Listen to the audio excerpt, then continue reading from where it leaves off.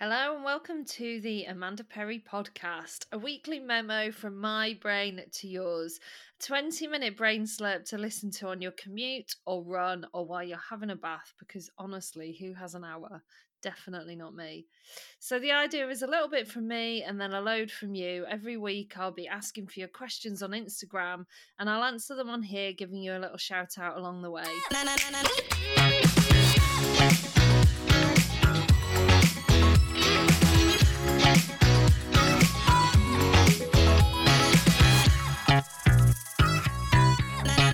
Hi everyone, welcome back to the Amanda Perry podcast. It is me, Amanda Perry, and I am here to bring you this week's podcast, which is questions from you guys. So maybe I need to update the intro. The idea of this podcast originally was that it was going to be like 10-15 minutes from me, and then I'd take questions and talk about what you guys need to know this week. But the last couple have been quite meaty, so I really don't want them to go on past that sort of 20-30 minute mark, because, you know, who's got time for that? So I haven't been able to get any questions in, but I have got some this week. So I asked on Instagram, and I also put it in the hub as well, in the Ecom Growth Hub, for people's questions, and I have got some meaty ones. Actually, a lot of the same sort of questions are coming up, which is really interesting. So I'll come on to that. But the first one that I've got here is from Lucy McFarlane, who says, this isn't a proper question. Let me think about how I'm going to word this. So Lucy says, does growing your business result in becoming a business manager and no longer a creative? Or do I think it's possible to do both? So I really, really think that it's possible to do both. Well, actually, I don't think it's possible to do both, but I don't think you have to do both. I think that a really good book for you to read, Lucy, and for everyone to read, and I talk about this all the time, but this is exactly what the book is about, is The E-Myth by Michael Gerber. And it's a brilliant book, and it's about creating processes, and the stories in it, the case studies are exactly this. They talk about this woman who has a pie shop and she loves making pies, and her family will say to her, well, she didn't have a pie shop, she loved making pies. Her family said to her, you should sell these. She was like, oh yeah, that's a really good idea, I should sell these, maybe people will buy them. And more people bought the pies, and then she opened a pie shop, and then more and more people bought the pies, and then she found that she was doing the thing that she was like the worst at. She was no longer making the pies, she was, doing the accounts and the books, and she was absolutely rubbish at it because she was really, really good at making pies, and we can't all do everything, can we?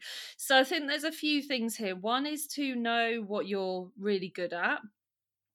And if that's the creative part, how can you hang on to that? Like, what are the roles that you need in the business as you grow? It can't just be you kind of making stuff and selling it and, hoping that people are going to buy it. You need that marketing strategy in place. You need, a bit of forward planning to know what your goals are and where you're heading towards.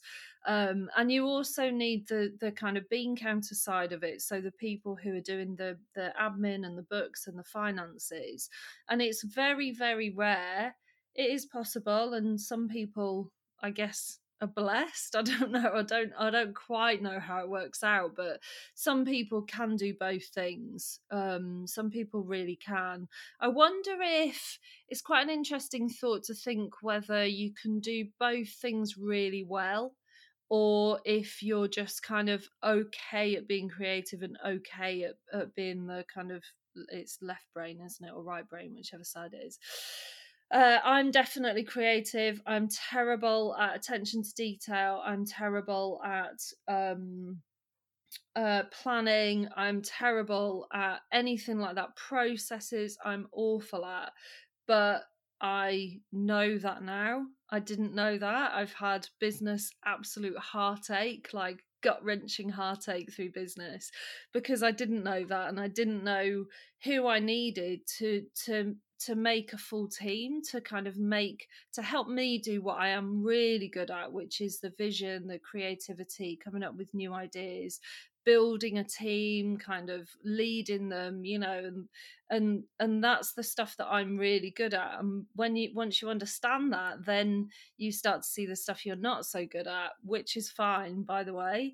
And then you hire for that, and you have to find the right person. Another really good book that I've been banging on about as well recently is Rocket Fuel by Gino Wickman. I think it's called Rocket Fuel. It's an orange cover, and this is about exactly this. So some people might be a bit small for this. It might kind of be a bit too far in the future, in terms of it might not be helpful. It might be a bit more overwhelming than it is helpful.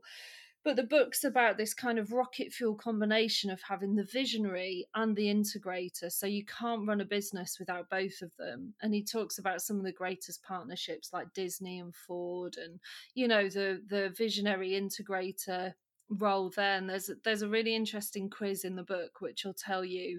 I'd be really surprised if after reading the first episode you didn't know which one you are, but just in case you don't, there's a quiz to tell you which one you are.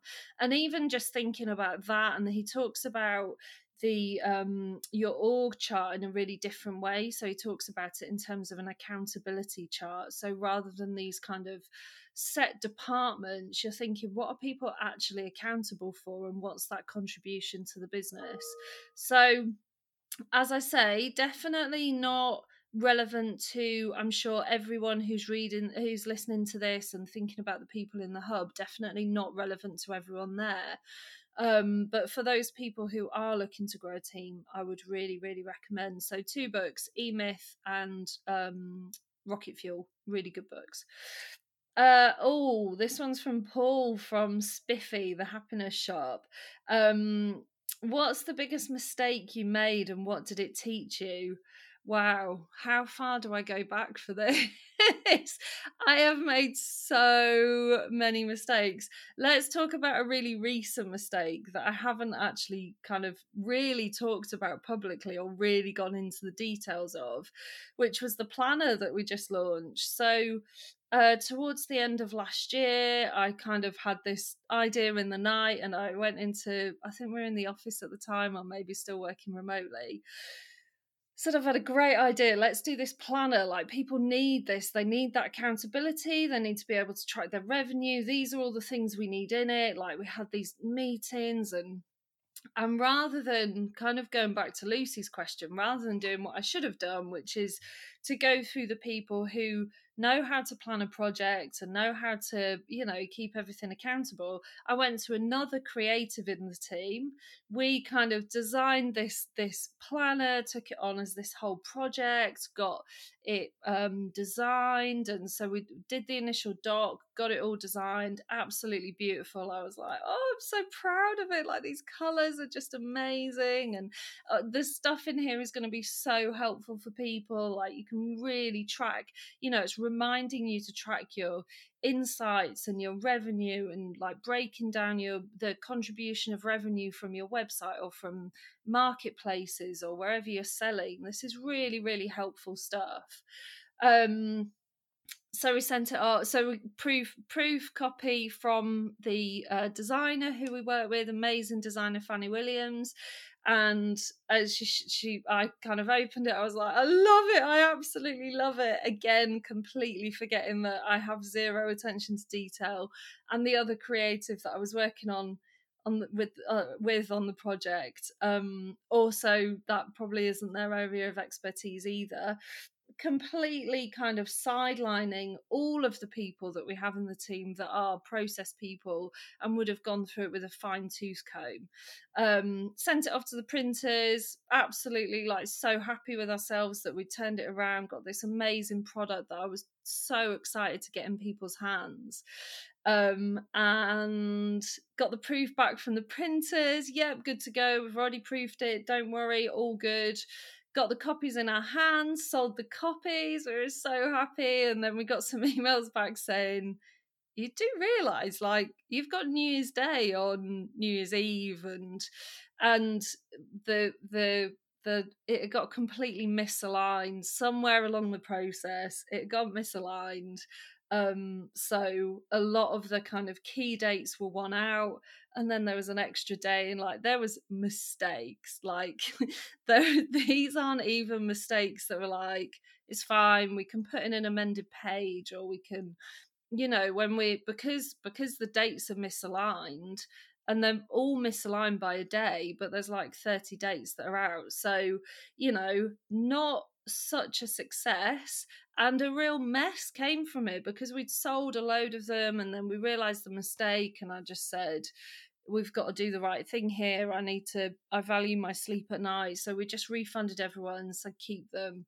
Everyone was just so nice, emailing back saying, no, that's not fair, they're brilliant, we love them, like just give us a 10% reduction, like refund or something. But we made the decision by then, so we refunded everyone, and then we've sold them as seconds because we've got this stack of planners, and what are you going to do? We either bin them, which is a waste of money for us and really, really terrible for the environment, or we sell them off as seconds, which is what we've done. And we're getting some amazing, like, people love them because they're really, really helpful. A lot of people aren't even using the kind of diary aspect of it because most people have online calendars and that kind of thing, so the dates kind of don't really matter. We've just been really upfront and honest. We had one lady who I'm going to assume was having a really, really bad day, who said she thought it was disgusting and how dare we sell them, they should be in the bin, and that she was considering working with the agency, but this level of kind of lack of attention to detail has really put her off, which that's fair enough, isn't it? But I stand by our decision. I think we've done the right thing. We've been really honest at every point. Um, and so the question from Paul, what's the biggest mistake you made and what did it teach you? So that was a huge mistake recently. We lost loads of money through it. It was stressful, like trying to work out the right thing to do. Like, what is the right thing to do in that situation? We kind of sold this product. I was really, really happy. It was the first product we kind of put out for a while. And then realized that we'd really messed up, and it really kind of takes the wind out of your sails.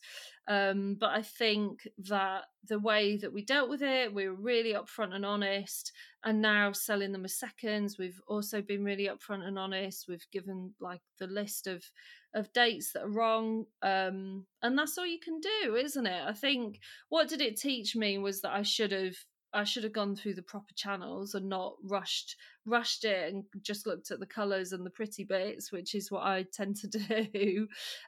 Yeah, I think that was the biggest lesson, that I have a team now and I shouldn't just kind of go off on a tangent and have these crazy ideas and bring them to life, because they always come and kick me in the butt somehow.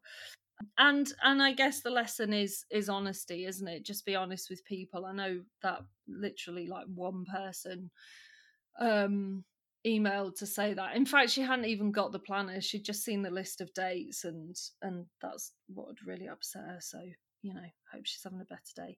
Yeah, so that was a big mistake. That's what it taught me, and we will be doing a planner this year, and we'll be planning it much better, and it will be proofread by the right people.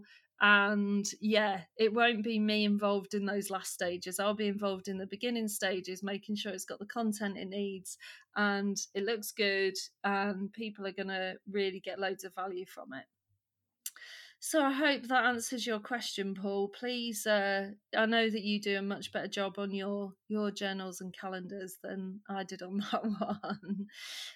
Stevie J says, "Does the fun disappear?" I'm going to link all these businesses in the show notes. By the way, please do go and check them out. I'm going to link their Instagrams for you.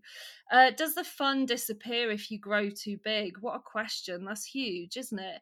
I think it kind of relates to the first one, doesn't it? I think it's about really knowing what is fun to you, what makes running your business fun. And by understanding that, I think you can make sure that it never disappears. It makes sure. So I've been in businesses that have grown too big. I've had businesses that have grown too big, and my God, did the fun disappear? The fun r- disappeared pretty quickly, if I'm really brutally honest, because I had no idea what I was doing. I was naive, and it was like first businesses, and I like completely the wrong team, like a terrible, terrible team. Because I didn't understand what I was trying to build, and I didn't understand what my strengths were, and I didn't understand. I guess I kind of thought that stress and all that stuff was just a part of it, and you just it's just kind of to be expected. But now, doing it right and loving what I do and loving my team and having exactly the right people that we've planned for, and kind of had like our org chart, so we know exactly who we need at which point, means that the fun doesn't disappear for me. So even now, while there's like key people in the team off on leave and various, like, away from the business, um it doesn't fall to me. Like, even the stuff I hate just doesn't fall to me, because we have people in place and we have a team. So I think the answer for me is no. I guess some people would say yes, but I'd be keen to have that discussion with them about how they've planned for that growth, and who they've got, who their key players are. So no, the short answer is no. I don't think it does have to. And if it does disappear, it's probably a sign. If the fun does disappear, sorry, it's probably a sign that you have got something a bit wrong. Need to go back a step or two. Marcus Craft says, when's the best time to outsource customer service? How do you make sure the person acts according to your vision, tone of voice, brand values, etc.? How much freedom do you give, and how do you set up a system that works? Yeah, great question. Really, really good question, and one that is asked a lot in the hub. And I see people asking this question a lot. I think the best time is just before you hit breaking point. When you get to the point, I really would wait to the point where you're like, I can't do this anymore. And whether that could be for a couple of reasons. So it could be time wise, it could also be mental health wise, or just kind of actual bandwidth wise. If it's time wise, you'll know that you're slipping a bit. You're not getting back to customers as quickly as you should. People are starting to complain a bit more. You're not keeping on top of all the different platforms. My God, there's so much to keep on top of, isn't there? So I do think you'll know. The better question is, or the first question is handing it over. So how do you make sure the person acts according to your vision, tone of voice, brand values, etc.? And this all comes down to your systems and your processes. And again, if you're creative, this, you've probably fallen asleep already, but it is so important. I cannot tell you how important this stuff is. And I have worked with VAs before. I've jumped into working with VAs and thinking they're the solution to the problem. And while a lot of people, most VAs, I would, let's say all VAs, I'm sure there's some bad apples, but all VAs I've ever worked with have fantastic skills, but it's not their job to define your processes. They could come in and see what you've written on your website, or what you've got on your socials, what kind of content you share, and kind of have a stab at your tone of voice. But there's going to be words that you see that you're like, I wouldn't say that, that's not a word that I would use, or that's not a phrase I would use, or that's not how we refer to our customers. So this really falls to you, Marcus, and everyone else who's at this stage, of going right back. So the first thing you've said is vision. You need to be really clear on your vision, and depending on who it is you're bringing into the business, depends on whether you're going to take them along on that vision for you, if you're just paying for a service. So often, if you're outsourcing, it kind of falls into the paying for a service category, although there are a lot of VAs that really will kind of commit to the business. If you're not hiring someone in house, often it's kind of a service transaction. So in that case, you do need to provide them with tone of voice documents, brand values, like templates for emails, all of that stuff. Just make it as simple as possible. And coming back to the first part of the question, when's the best time to outsource? Please do not outsource until you have this stuff set up. And it doesn't have to be complicated. It's almost it's never too early to start this stuff. It's almost better just to start it now. Start writing down as you do stuff, just write it down. Just make a note of what you're doing so you can go back and write the process. And a process really is just a fancy way of saying, responding to customer emails. First of all, I read the email. What is it they do? I know Dean, who I talk about a lot on here, has amazing flowcharts set up for this kind of thing. So is it a complaint? Yes or no? What do you do in that case? Is it a return? Yes or no? What do you need to check to kind of verify that it's a return that you're happy to accept? And then what's the action from that? So a flowchart's a good way to do it. Another way is just a list. But when it comes to emails, I really would recommend having templates set up and looking at systems like, I know a lot of people use Gorgeous and that kind of thing, where you can set up the templates and it does a lot of this for you. I know it's on the pricier side, but when you compare it to the time it would take and what you pay someone, I think it pretty much works out. So I hope that helps there. Let me just have a look at this other one. So Jen Wright says, recruiting and managing staff. Who do you recruit first and how do you manage them as the business grows and their role develops? Yeah, this is another one. This is kind of touches on all of these questions really about, we don't start businesses to become managers, do we? Or become trainers or, have to review staff. So I think it comes back to, well, there's a couple of things. Recruiting and managing staff.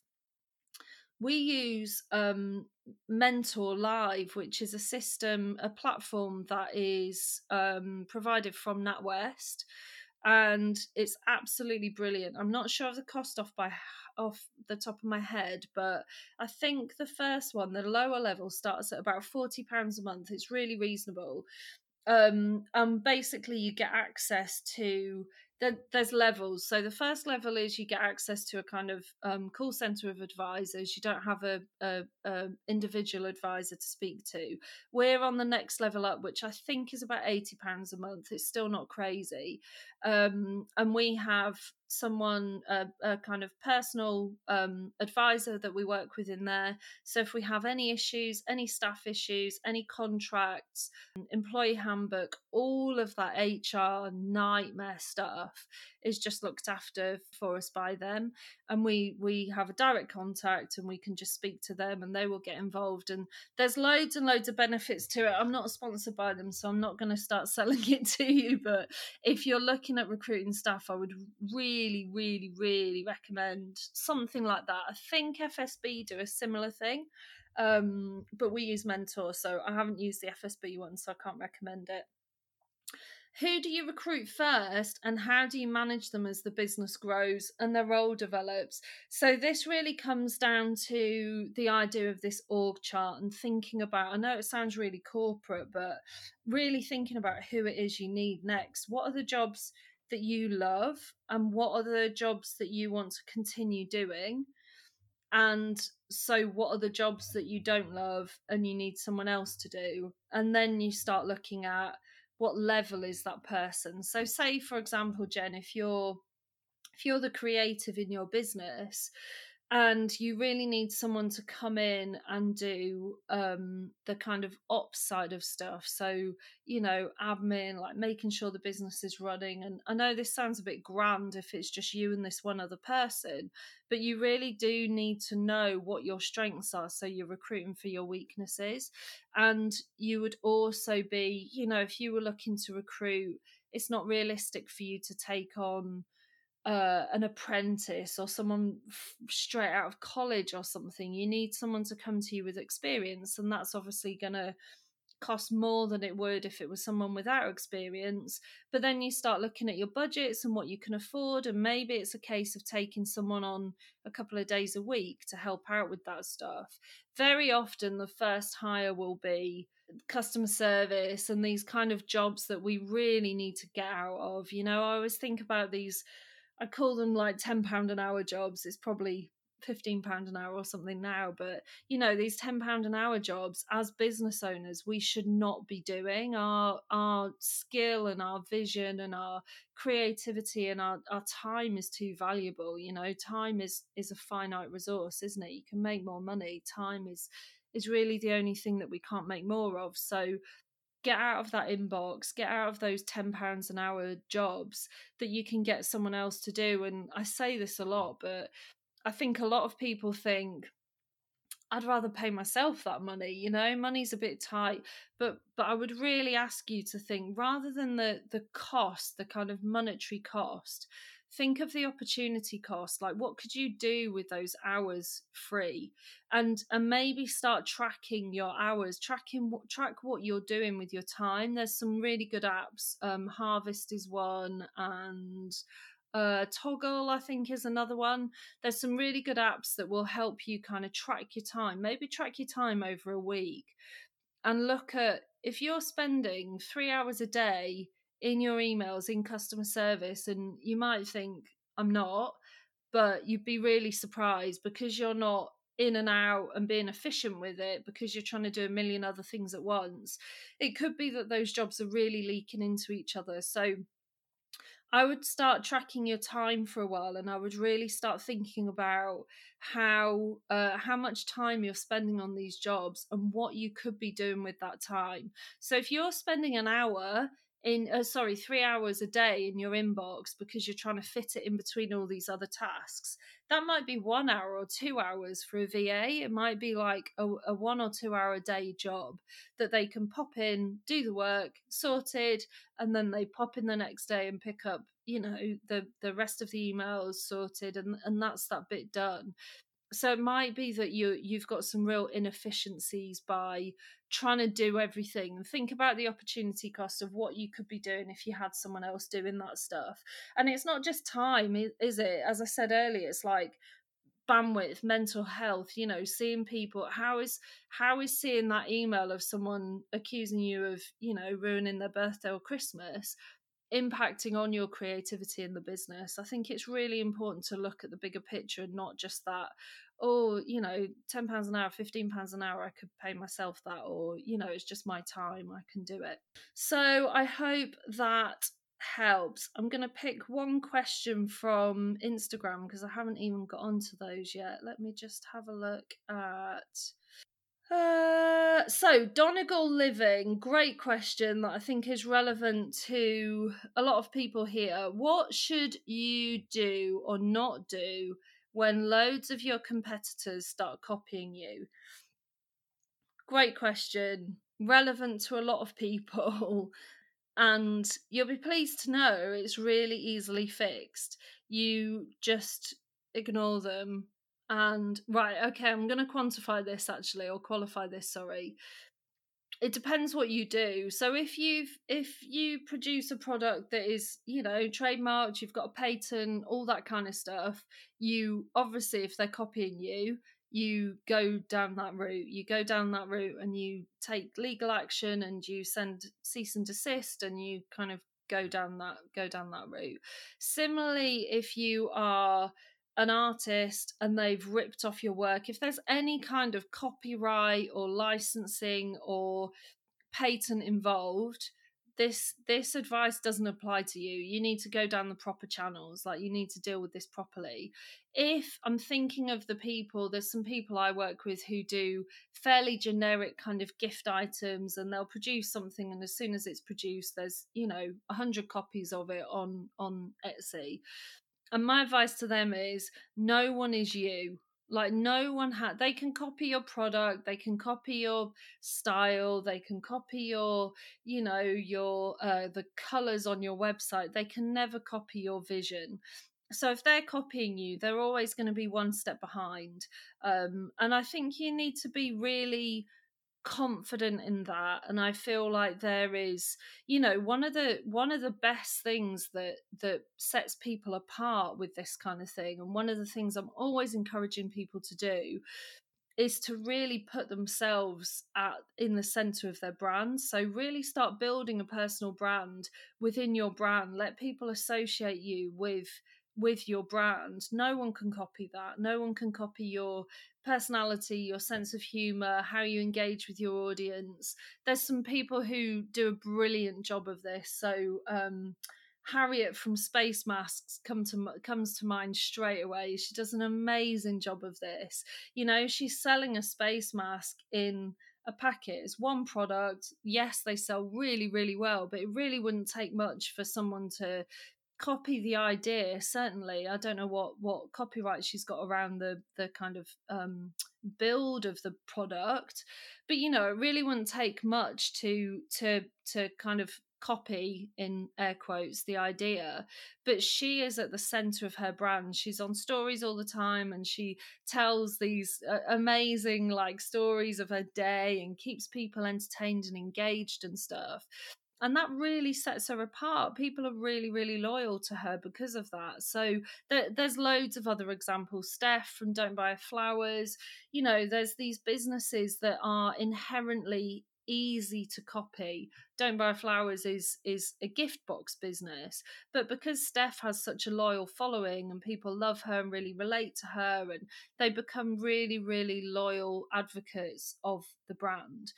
So I feel like this is a bit of a mindset thing over, you know, that kind of negative mindset of, oh, people are copying me and how can I stop them copying me, rather than kind of looking on the flip side of that and thinking, how am I going to differentiate myself so it doesn't matter if people copy me. You know, I'm not saying anyone copies me, but I have an agency. Like, there's millions and millions of agencies in the world. Why do people choose us? It's because we set ourselves apart. We make it really clear that we're, you know, honest and transparent, and we provide really good support, and we kind of fill in the areas that we see other agencies fall short on. So it's really making a you know, a song and dance about the great things that you're doing, rather than looking over your shoulder and seeing who's kind of coming up behind you. Just focus on your lane, focus on what you're doing, and, you know, really make sure. I would really consider, I don't know if you do, apologies if you do already, but I would really consider putting your face to the brand, telling your story, getting out there. I promise it's not as scary as it sounds if you're not already doing this. Just thinking a bit cleverer, you know, just thinking, how can I stay ahead of the competition? They, as I said, they can copy whatever they want, but they can never copy your vision. So yeah, I'd be really confident about that. Anyway, I'm at 32 minutes. I'm sure you've heard more than enough of my voice and you're sick to death of me droning on now. So I'm going to let you go, get on with your day. Thank you to everyone that's listened and everyone that's sent a question in. I'm sorry I didn't get through them all. I think I was being a bit optimistic there, but I really hope some of those answers helped you. If you're in a similar position, keep the questions coming. Feel free to drop me questions on DM on Instagram, and I'll save them up for the podcast. And if you're in the hub, you know that I ask in there anyway. If you're considering joining the hub, it's still £79 a month until at least the end of lockdown and the kids go back to school. If you come in on £79, you'll always pay that as well. So I'd really recommend joining if growth is one of your goals this year. Thanks so much for listening this week. I really hope you enjoyed it. If you did enjoy it, make sure you subscribe. And if you really enjoyed it, I'd love a review as well. It really helps other people find us. Have a brilliant week, and I will speak to you next week. Take care.